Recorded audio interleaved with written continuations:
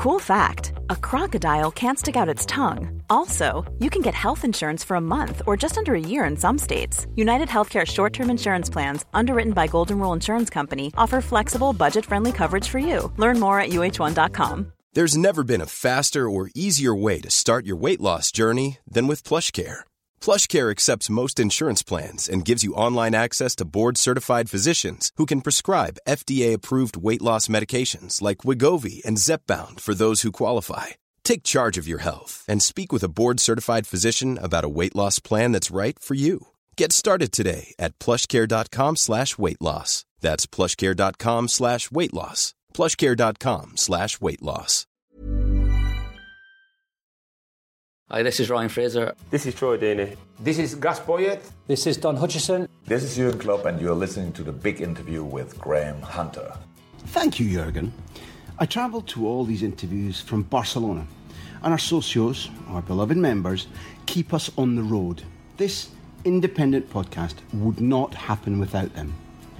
Please go to patreon.com/Graham Hunter right now to become a socio, to become one of our members, and get an extra big interview every month, plus loads of bonus content. So go to patreon.com/Graham Hunter, patreon.com/Graham Hunter, and we'll bring you joy.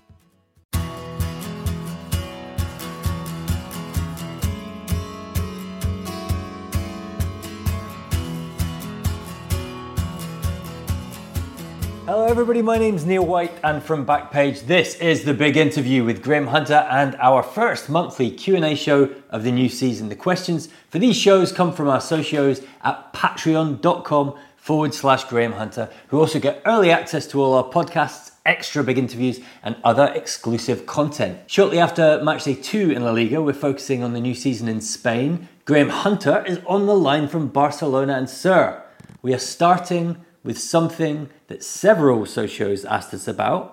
Richard from Huddersfield, the floor is yours. I just want your thoughts on the UK TV deal for La Liga, or lack of it really. Just whether you feel maybe the league are wanting too much money for the product. Is it the nightmare scenario with the fixture planning that's putting a lot of the TV companies off, or is it just TV deals in general? They're just not what they were, or even is La Liga not box office as it used to be? Obviously Cristiano's left, and how much damage is it doing to us not having a proper TV deal? Keep up the good work, buddy. Hola, Ricardo. Look, dude, this is going to have to be an estimate. The long and short is that it's not that I'm sitting on something corporate, some inside knowledge that I have to keep quiet on. I work in the same building intermittently, as a freelance, as the people who are negotiating the television deal. The rights, obviously, initially rest with La Liga, but they put La Liga's international broadcasting out to tender, and a company called MediaPro in Barcelona owns the right to market La Liga and sells the deal around the world. Now, in the UK, the easiest or the cleanest way to answer you, because you've hinted at whether La Liga as a saleable property is missing Cristiano Ronaldo. I think the answer is no, in that it's not as if there was a sudden bidding auction for Italian rights when he moved to Juventus. And the roots of this problem come from when Sky was in the last stages of its La Liga deal. And for the first time, the Premier League rights buying went mega, stratospheric. And that means that it's not the last Premier deal, but the one before that. And that meant that Sky was so committed to a sum that that stretched them. I think you're allowed to be stretched as a large organisation if the commodity you want is suddenly, there's a scarcity of it, there's an auction for it, there are competitors everywhere.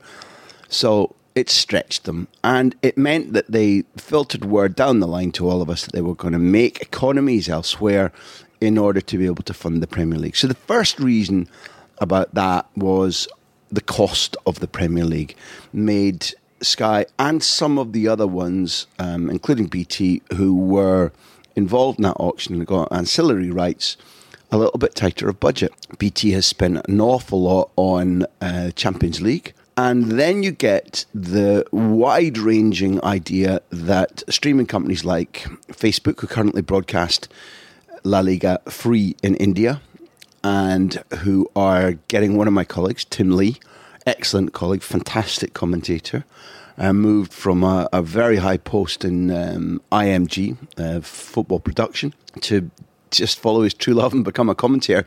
He's now commentating to India and Pakistan and Bangladesh via Facebook. And if you name other companies you could be talking about, whether it's Amazon or Hulu or when Google come into it, everybody widely thought that it would be one of the streamers bigger than simply 11 Sports, who I thought last year, until they found that people were slow to subscribe, that the numbers they needed for what was an expensive buy, numbers came.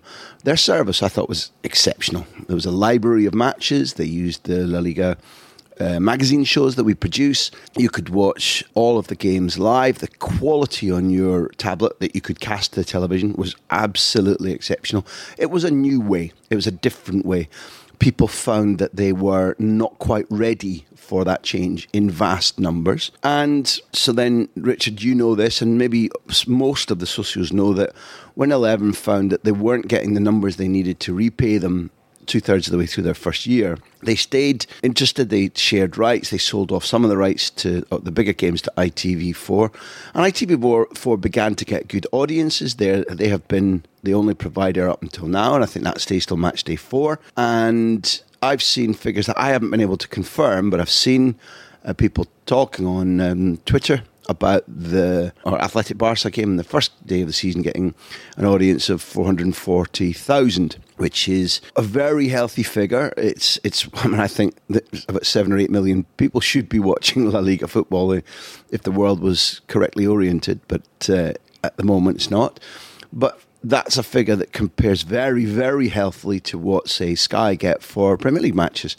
Long and short of it is this. I've had indications that there are negotiations going on for a company to take over La Liga's rights from mid-September till the end of the season. Those aren't completed. Premier Sports have made a bid. We know that. 11 Sports would like to be still involved. We know that much. ITV4, I'm willing to bet, are enjoying the numbers that they're getting. But could I tell any of you I know where La Liga will be broadcasted in the UK and Ireland? I'd have to say I don't. And I don't attribute it to Cristiano Ronaldo at all. The quality of the football is still high. After 21 or 22 years on Sky Television, there's now an embedded support base. There are people who don't simply want to watch good football of a Saturday night or a Sunday night outside the timetable of the Premier League. There are people who actively feel that Villarreal or Betis or Athletic or La Real or Madrid and Barcelona are their team, that they care. And therefore there's a support base. That means that there's a subscription base or that there's a viewing base in the UK and Ireland. That it's embedded in our culture now, and that's for the benefit of our enjoyment and for our football culture. Where it's going to be broadcasted, I don't know, but my bet is that there will be a deal sorted out. And if there isn't, then I won't think of it in any way selfishly. But I wish my colleagues and I were broadcasting to UK and Ireland. I'll be pretty heartbroken, because there are clearly new generations all the time who need to be introduced to the wit and the technique and the ideas and the colour and the passion and the culture of Spanish football. And it'd be a shame if people are missing out on the quality of La Liga in a year when things are going to be tight. Richard, thanks very much for the question. Richard sent in his question as an audio message, which our socios can do. Thanks very much for that. And yeah, it's interesting stuff about the building up of the supporter base. And to your point about Richard's concern that it's a lack of Cristiano behind the numbers, I think we're going to cover several points, several personalities, several sort of storylines that prove that La Liga this season is going to be just as watchable as it ever has been. Our next question comes from Luis Bergat, who I don't think we've heard from before. So hello, Luis. Welcome to the party. Yeah, bienvenido, Luis. Luis asks, do you guys see similarities between the approach of Zinedine Zidane and Carlo Ancelotti when he was in charge of Madrid? Like Carlo, Zidane seems to have clear favourites and doesn't deviate much from his core team unless it's through injuries. I love Carlo, says Luis, But isn't a philosophy of picking your best players and letting them figure out how to win a bit simplistic? If you don't agree, can you explain the difference between the two coaches? Wow, it's a fabulous question. It's a difficult one to answer. I'm not the type of jackass who'll just sit here, Luis, and say to you, yeah, baby, don't worry, I know all the answers to this. I think there are things where I can colour in the corners a little bit. And I would say, first of all, I found Carlo Ancelotti to be, in some part, not completely, but largely different to what you're describing. The way I start to answer you is that if you think about when Ancelotti came, he was lumbered with Gareth Bale and he didn't really want Bale. But that's a total irrelevance in many large clubs, but certainly at Real Madrid. It's something that Zidane is suffering, not just with Bale now, but with certain signings. Luka Jovic would be an example. But the potential for Neymar to come to Real Madrid, which I don't quite think is happening, is another thing that Zidane wouldn't have a say in and doesn't want. But going back to Carlo, if you remember in the first Clásico that Ancelotti coached at Camp Nou, his willingness to come up with solutions saw him starting with Gareth Bale at centre forward. And you could see why, because at Spurs, Bale had largely been doing something that he has been quite often denied at Real Madrid, gravitating as, if not team leader at Spurs, the guy who was the icing on the cake at Spurs and was allowed to position himself as he saw fit. And I did an analysis, just a private one, of the goals he scored at Spurs just as he came to Real Madrid, or the rise of the predominance of goals scored centrally was fascinating. He'd completely changed how he scored his goals at Spurs, earning himself that €100 million transfer, and from where he scored them. Ancelotti says, okay, here's my initial solution to the fact that I've got overs. There's too many people in my squad. Too many of those people are, in inverted commas, guaranteed picks, president picks. So I have to do. Carlo Ancelotti is definitely a very politically shrewd coach. He's one who grew up getting used to, the rigours of playing in a Roma side, which was very, very, very political, very difficult for those who weren't favourites of the owners or favourites of the coach. And then he had to work for Berlusconi for many years at AC Milan as well, and there were public rows about Berlusconi saying he picked the side and Ancelotti refuting that. But Ancelotti figured out a really good solution that I've yet to see Zidane use that same tactical acuity, because if you remember, in order to create what became known as BBC, Bale, Benzema and Cristiano Ronaldo, and get three huge stars in the team, he moved to a formation that I don't think would have been his, 4-3-3, and he asked Angel Di Maria to become a midfielder, and not just a wide creative midfielder, but somebody who worked his arse off. And he came up with this solution not quite halfway through the season, but it became one that, lifted them a Champions League and gave them the cup and gave Ancelotti for a period of time not only security but success. And I found that team really enjoyable to watch, and I really adored the way in which he not only came up with the idea that Di Maria in midfield would be a way to get the three beasts up front, but that he convinced Angel Maria to alter the kind of player that he was, got right down to his soul, and turned him into a real blue-collar worker who would tackle, press, win, and not always look for filigree on his own, because he was at that stage, and has become again at Paris Saint-Germain an outstanding footballer in tight situations, brilliant deliverer of the ball. This, I guess, Luis, you'd already know about, and maybe you're shaking your head or nodding your head, but my opinion was that yes, maybe Ancelotti then became overly reliant on the same group of players, but I'm not certain. It's just my opinion. I don't think that simply because Carlo Ancelotti regularly picked the same group of players until some of them became a little bit tired. I think that there's a pattern whereby Carlo Ancelotti, being as a coach, he's not a sop, but he's a pretty consensus-driven, decent man, and somebody who I think, when the natural sell-by date of certain coaches and their messages comes along, it's often simply because the whole group needs a change, needs a page turning, and often the smart coaches say, well, it's you guys, you're getting moved on. With Ancelotti, I think that sell-by date can come a little bit earlier, because basically he's an oddity. He's a decent man. It's not that he's not demanding. It's not that he's not clear-cut in what he wants. It's not that he's afraid to drop people. But he is just on a day-to-day basis a slightly easier going, slightly gentler, slightly more rounded man than your average coach. That's my opinion, that when people say Ancelotti has a limited franchise and you have to move him on all the time, I don't think it's because he's tactically inept. And I understand that the comparison with Ronaldo comes now, I guess, because if you look at the team that he played this weekend, the majority of them have been there from 4 or 5 years to 10 or 15 years. There wasn't a single new player adding freshness and bite. And Luis, you're clearly pointing out that you have a fear that the way that they didn't put the game to bed against Valladolid.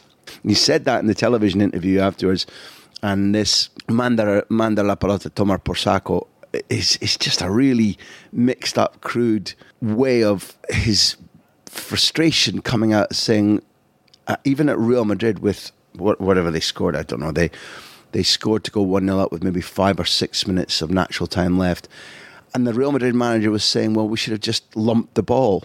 We should know at that stage that we protect the lead and we lump the ball. And I think that many people's perception that Zidane is somebody who, like you've indicated, Luis, picks his 11 favourite players or his 11 best players and just says to them, get on with it, lads.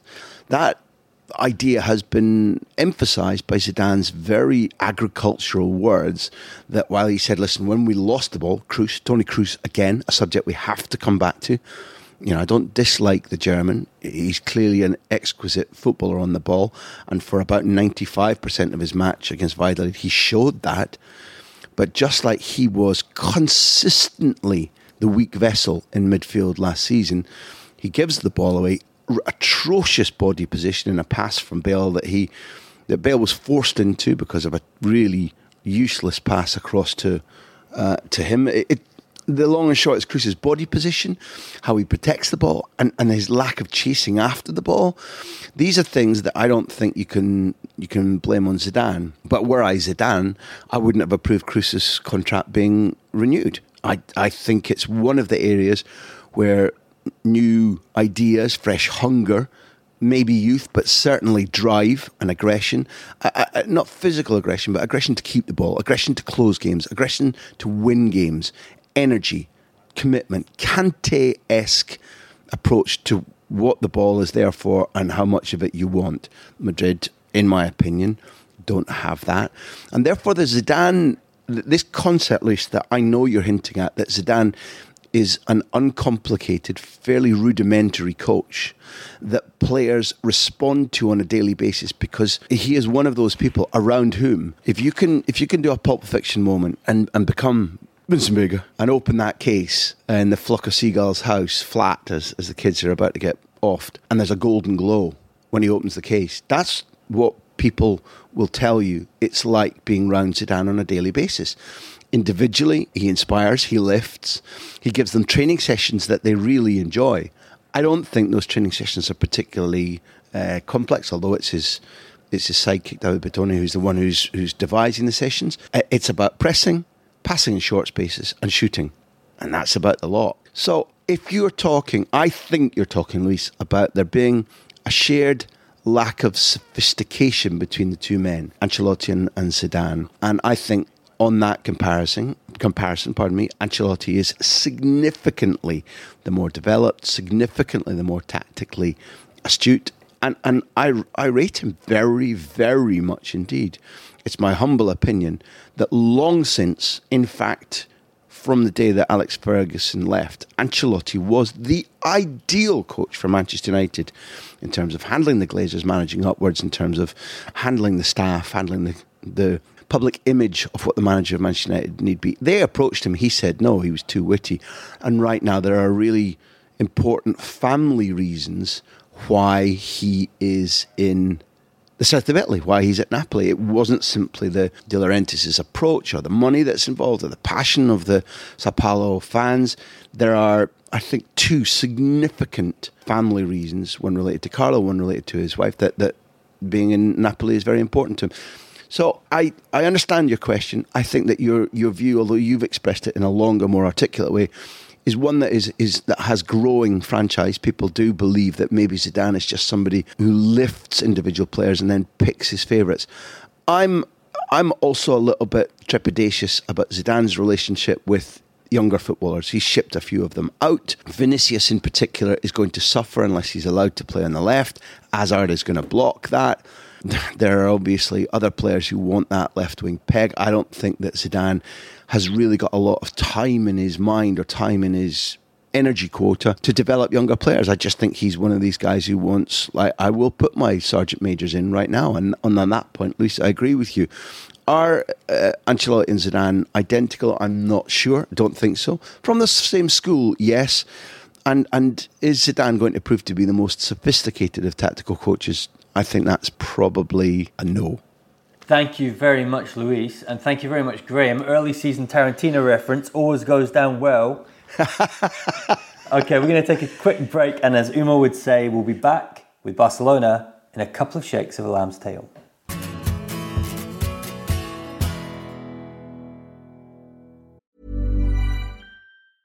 A lot can happen in 3 years, like a chatbot may be your new best friend. But what won't change? Needing health insurance. United Healthcare Tri-Term Medical Plans, underwritten by Golden Rule Insurance Company, offer flexible, budget-friendly coverage that lasts nearly 3 years in some states. Learn more at uh1.com. There's never been a faster or easier way to start your weight loss journey than with PlushCare. PlushCare accepts most insurance plans and gives you online access to board-certified physicians who can prescribe FDA-approved weight loss medications like Wegovy and Zepbound for those who qualify. Take charge of your health and speak with a board-certified physician about a weight loss plan that's right for you. Get started today at plushcare.com/weight loss. That's plushcare.com/weight loss. plushcare.com/weight loss. When you drive a vehicle so reliable it's backed by a 10-year, 100,000-mile limited warranty, you stop thinking about what you can't do and start doing what you never thought possible. Visit your local Kia dealer today to see what you're capable of in a vehicle that inspires confidence around every corner. Kia, movement that inspires. Call 800-333-4KIA for details. Always drive safely. Limited inventory available. Warranties include 10-year 100,000-mile powertrain and 5-year 60,000-mile basic. Warranties are limited. See retailer for details.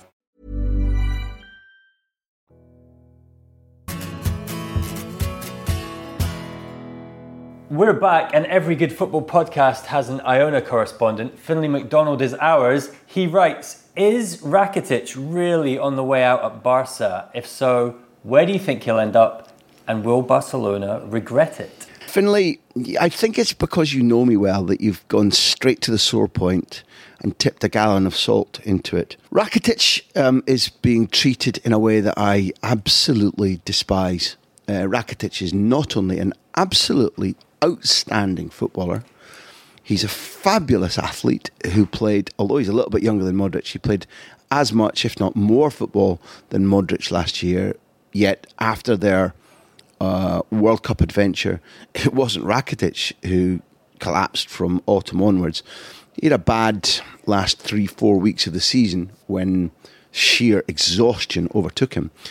But prior to that, only talking about last season, he's the one who kept Sergio Busquets in the team. Rakitic was the Kante figure. Rakitic gave Busquets wings because he worked for him. He did all the running for him. In the moments where Busquets was turned or people passed past him or gave away position, 95% of the time Rakitic was there doing a Winston Wolfe and cleaning up. And that takes massive extra mental concentration and physical application. And it means that you're not actually doing your own job to 100%. I think he's a tremendously gifted footballer. And then to the point that you're asking about, Finlay, in that I'm not going to be soppy over Rakitic when I was hard-nosed over Bale. I wrote a column a few weeks ago about Gareth Bale and spoke about it on radio and effectively said Gareth Bale being treated like Real Madrid as if you're a bad smell, we want you out of our house. It's something that happens to footballers and coaches every month of every football season since any of us were born. And the only reason we're making a drama out of this is that although Bale's had been treated unfairly over the summer, and his achievements were being disregarded, and he was being told in no uncertain terms, you are now just a commodity to us and we want to trade you. Wake up and smell the coffee, everybody. It's because it's Bale and Real Madrid that we're all making a fuss about this. This is commonplace, whether you're playing at Shrewsbury or you're playing at Aston Villa, you're playing at Celtic or Rangers or Milan or Porto. It doesn't matter. Players have time immemorially been treated like this. And therefore, Rakitic is being treated in the same way. We view you as a commodity. We are short of money. This is Barcelona speaking. We don't have many other players who we can trade or want to trade. And therefore, right now, so long as the market is open, we're going to try and include you in the operation for Neymar. Or, if a club comes in and wants to buy you, we'll take cash and then we'll put that into the operation for Neymar. Now, although the football market is such a Tasmanian devil, a quixotic, hot-tempered, constantly swirling beast that unless you're right in the middle of the deal, it's very, very hard to not predict, but to report accurately. Very often when all of you hear reporters getting something close but no cigar or getting it wrong, very often it's the case that they've actually been briefed by participants, but then things will take a last-minute turn and go the wrong way. It's not always the case that the reporter in question has simply not bothered doing his or her work. Now, that means that Rakitic taking a position which I knew about from late winter this year, from 2018, just moving into 2019, Rakitic had a position. My wife is from Seville. She finds Barcelona to be like the polar cap. It's bloody freezing for her here. We're not moving further north. Secondly, I have a magical contract. I'm happy with my salary. It lasts for a long time. I love playing here. I'm winning things. I'm earning bonuses. I'm not moving. And he sat on that position from then until now. And my point about the transfer market being so quixotic is it was still impossible to say that him being paid off to leave by Barcelona or an outrageous offer from Paris Saint-Germain changing his mind and changing his position. It was impossible to say that won't happen, can't happen. The odds-on bet, and the market doesn't close here, I think, until Monday night. Certainly it's September 2. I think that's Monday night.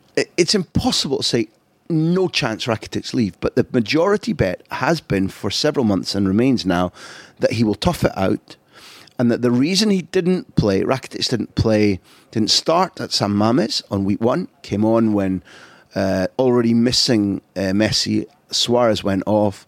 At halftime, the change was made for Alenya. Rakitic utterly changed the game, very nearly won it for Barcelona, and then was left out at home against Betis, where the club were like, we don't want him injured. Don't play him. That's my interpretation. That the coach was told until the market closes. And that means that Rakitic is, unless the Neymar move is completed or abandoned, at which point Rakitic is free to be selected by Valverde this weekend against Osasuna, where he certainly should start. I think there's a doubt. I think if the Neymar move is still potentially on, or if there's a chance of selling Rakitic for money, it might be that the club still say, as they were saying last week, we'd rather that he wasn't injured and therefore we'd rather he doesn't play. He didn't play a minute against Betis. Eventually they didn't need him, but in the first half they could have done with him. And I think the idea is, right up until the last minute, it's feasible that Rakitic is still treated by Barcelona as moneda de cambio, loose change in an operation. Is it, you've asked Finlay, is it right? Will they regret it? I think he stays. Here's the summary. 1, I think he stays. 2, I think Barcelona have made a bad decision in how they treated him. He has been an ultra-loyal soldier. He gets brutally treated by those culés, Barcelona fans, who still can't accept that Xavi and Iniesta have moved on and that you can't reproduce identical footballers. He gets treated brutally by those who think that Riqui Puig, who is extremely talented but still very slight and very young, and I don't think personally ready for 38 games a season, but the lobby that says Riqui Puig should be playing every week now wants Rakitic out of the way. And therefore, I think his level of play is being completely underappreciated. I think he's been badly treated by his club, but I think that Coach Valverde will probably have him available to pick as normal again from after the international break and maybe from this weekend in El Sadar. Okay, that's a great answer. And as an addendum, I just don't think I can imagine a single midfielder better equipped or who would have done a better job as bridging that impossible chasm between eras, going from Xavi, Iniesta, Busquets to Iniesta, Busquets +1, and now basically carrying Busquets, at certain points last season. Who else could have done that job? You're right. It's a really good point, Neil. It's because it's a brutal job. Yeah, exactly. Because you need to be self-sacrificing. You need to have the abilities that made you survive and win the treble in the era with Xavi and Iniesta. You need to have the prosaic hard work, sleeves up, I'll just cover for Busquets. It's a tremendous mix of talents and abilities and a very hard mindset. I think it's very, like you said it better than I did. I think it's very hard to think of who else could have done it. And maybe he knew it's a thankless task, cementing one era to another, and maybe it's just inevitable that the new era will leave those who fell in love with Barca in the old era unsatisfied. Maybe you're right. Maybe that's just a natural conclusion. But Finley's point, Finley clearly, I don't know if you interpret it the same way, Neil, but Finley clearly, when he says, is Rakitic really on the way out at Barcelona? It's patent that it's not just you and I who see the value of what Rakitic has done, and just football maybe isn't a very loyal, very thankful sport. Finley's on the Raki train for sure. Finally, for part one of our Q&A, this question comes from our sponsors, Bet365. It's a meaty one in 3 parts. Which signing will have a better season in Spain? Griezmann at Barcelona, Hazard at Real Madrid, or João Felix at Atletico? Graham, can we break this down, do them one by one, a little digest on each, and then I'm going to really push you to come up with a solid choice, which is a job you sometimes dodge. Let's start with Antoine Griezmann. Joined Barcelona, 120 million euros, I think, after a very long courtship and a television documentary, lest we forget. Can we start by talking about the different roles that we saw him play in the 2 games that Barcelona have played so far, in 2 very different front threes? And what does that tell us about what he can do this season? Okay, so if this was you mentioned the word job. If this were a job interview, what they teach you is ask for more information. Sadly, you just gave me it. There are still elements of the old Barcelona style, although it's been diminished. As we said before, there are no Xavi and Iniesta beating the pulse about this is what we do with the ball. This is what we do with the ball. You must move there. This is when you get the ball. The padam, padam, padam, padam. That isn't the way Barcelona play now. But so long as that there are Piqué and Stegen and Alba and Messi and Busquets, and maybe even now some of the younger players in the team who have been brought up in the Barcelona way, whether that be Carlos Perez, Alenya, eventually Ricky Puig, there are traces of the old style. Now, Griezmann is unadapted to that, and therefore I think that one of his biggest challenges will be learning those rules. However, you talked about 2 different roles. He started wide on the left against Athletic and San Mamés.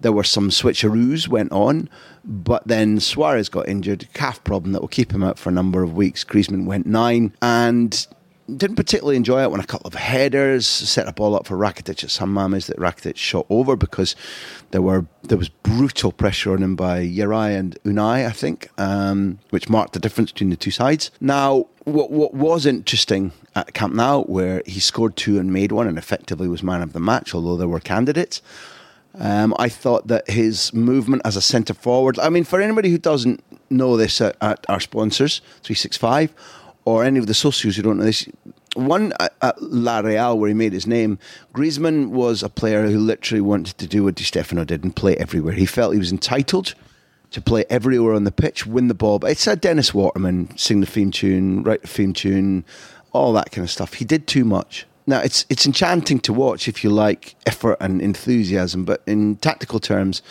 one of the things Simeone has done for him is to say play higher, play on the edge, play on the line, whether it be off a striker or wide, or try and play in the final, let's say, 40% of the pitch rather than being everywhere. That's helped him.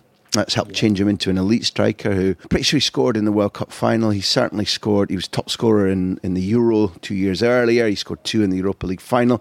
He's an elite performer. And I would argue that we began to see traces of that at Camp Nou against Betis, where not only did he commit some errors in terms of position, in terms of use of the ball, not only did he do too much running, constantly, here I am, showing now, the thing that Henrik Larsson had to learn when coming from Celtic to Barcelona, and because he broke his leg in November against Real Madrid in the 3-0 win, and therefore he sat for a couple of months until he was healthy again watching. Griezmann is not utterly identical, but he is identical in the fact that he was the leader at Atleti when he moved, the ball was given to him, and Larsson was the same, and it's not quite like that at Football Club Barcelona, so there's adaptation to come, Neil.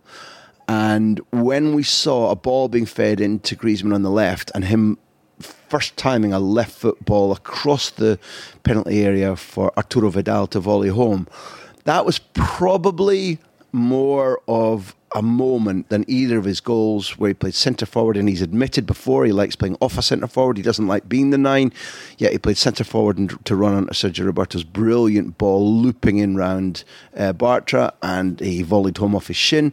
Second goal, he said afterwards, well, that idea about cutting in from the right and turning onto my left and bending it around the keeper, well, I see Messi doing that in training, so really all I tried to do was copy him. Really nice olive branch towards the maestro. People say that Messi isn't chuffed that Griezmann came because he wanted it to be Neymar instead. Maybe they get Neymar as well. The long and short of it is that Griezmann showed 70% good, 30% bad at the weekend. There's a long road to come because he has still to adapt to Messi, with whom he's not yet played. He's still to adapt with Suarez. He'll be out for a number of weeks. We might see Neymar coming. So ultimately, I won't dodge the answer. But I think Griezmann has got still a lot of rocky road where we need to see his character and how he accepts what's going on around him, not just his football or athletic skills.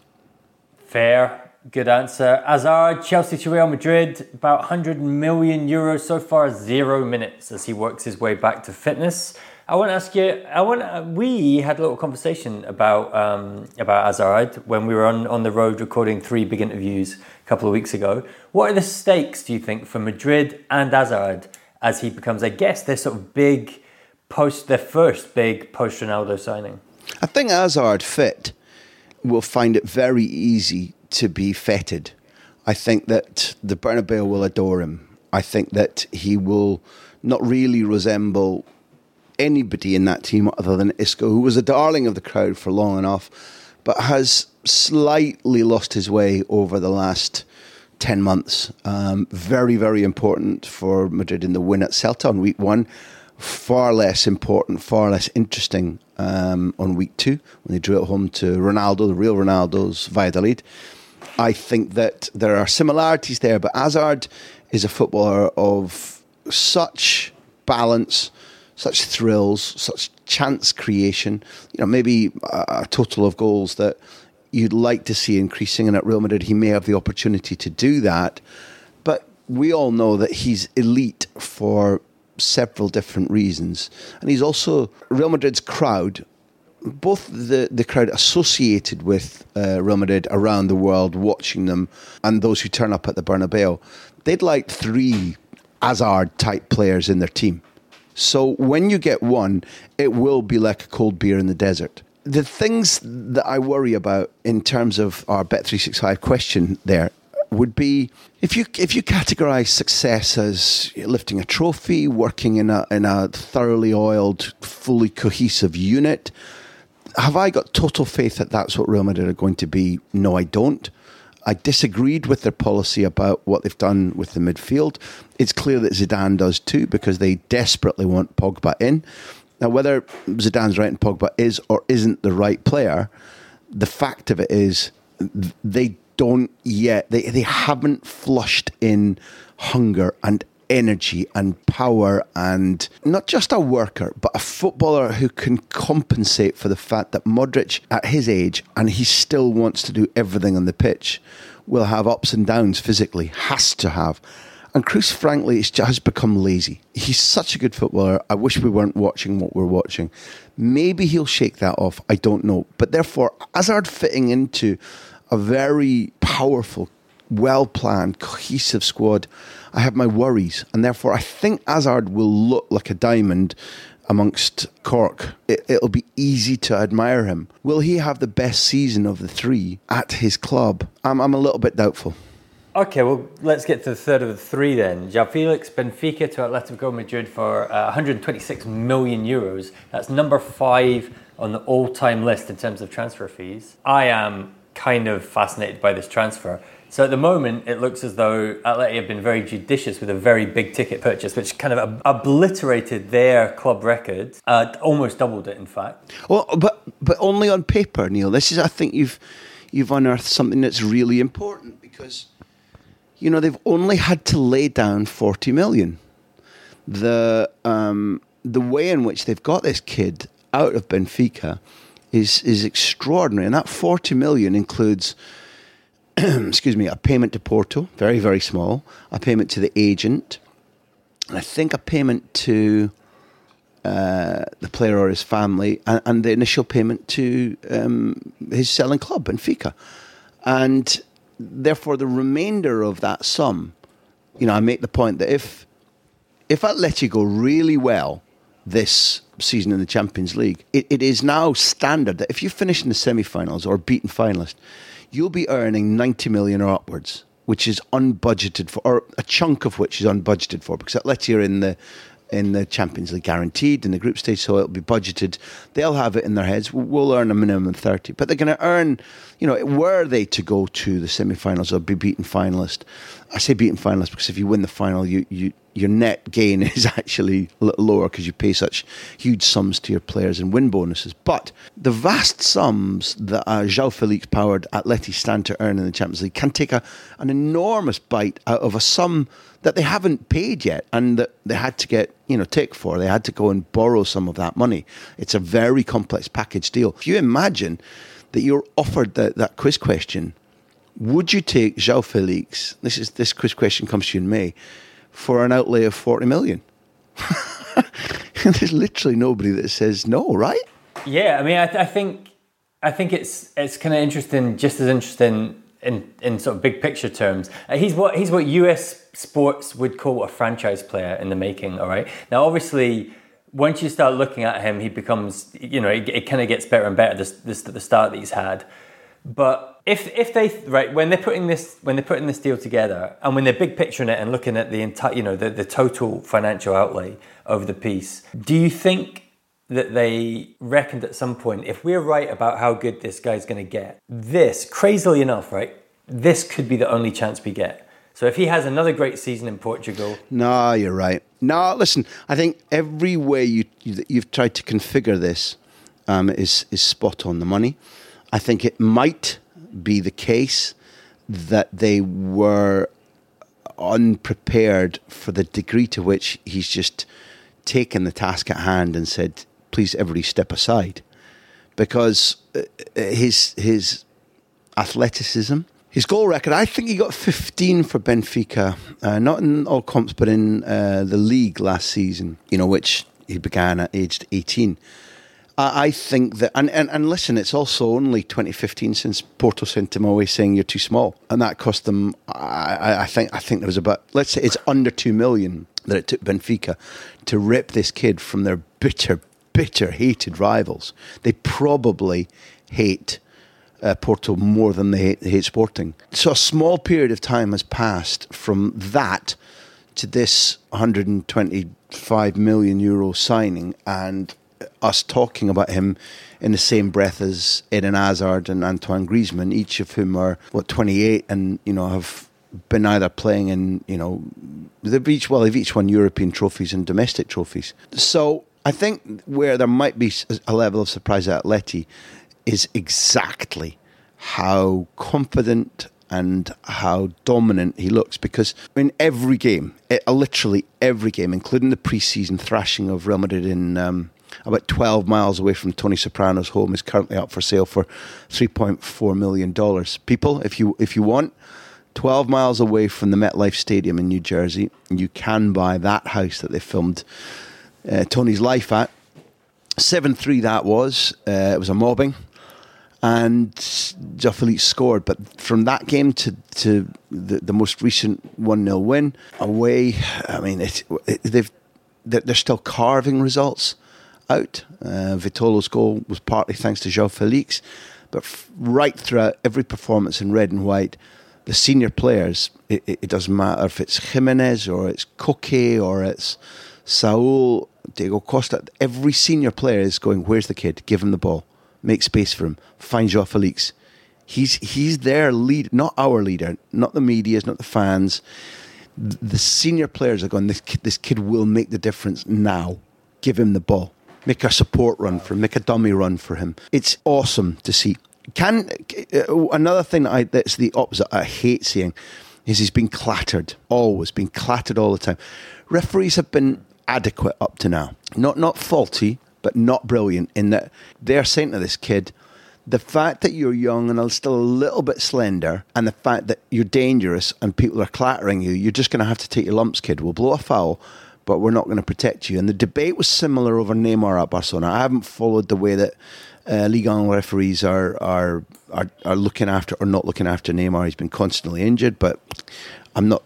I know that some of those are impact injuries. Some of the injuries are the fact that he could live a slightly tighter life off the pitch. But Joao Felix has already been targeted, and that will continue. And that will help determine whether I'm right in saying that maybe this kid will be the standout of the three. I have a lot of faith in Hazard's talent. He should not have turned up for pre-season overweight.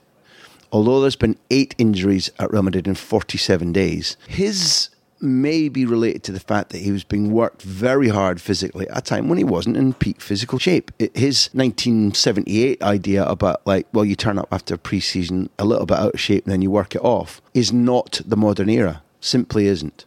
So that's why I have trouble about Hazard and also the fact that the team doesn't. I'm unconvinced about the relationship between Zidane and the president, Zidane's clear wish that he had another midfielder, particularly Pogba, and I'm a little bit worried. Jovic, I think, is going to be like Jardel, like people used to say about Jardel. Oh, he can only score.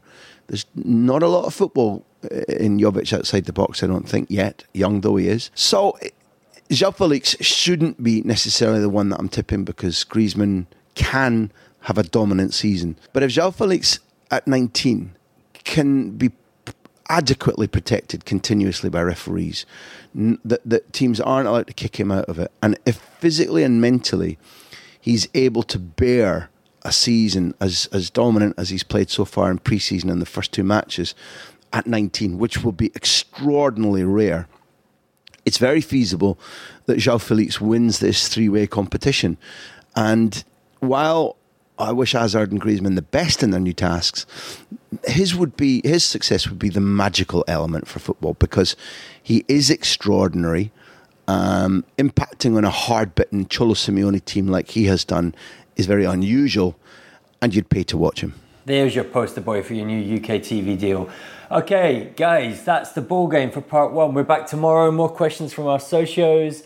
This podcast was produced by Backpage and Graham Hunter. Our music is by Beer Jacket. Graham, hasta mañana. Adios, crack. Hasta luego, baby.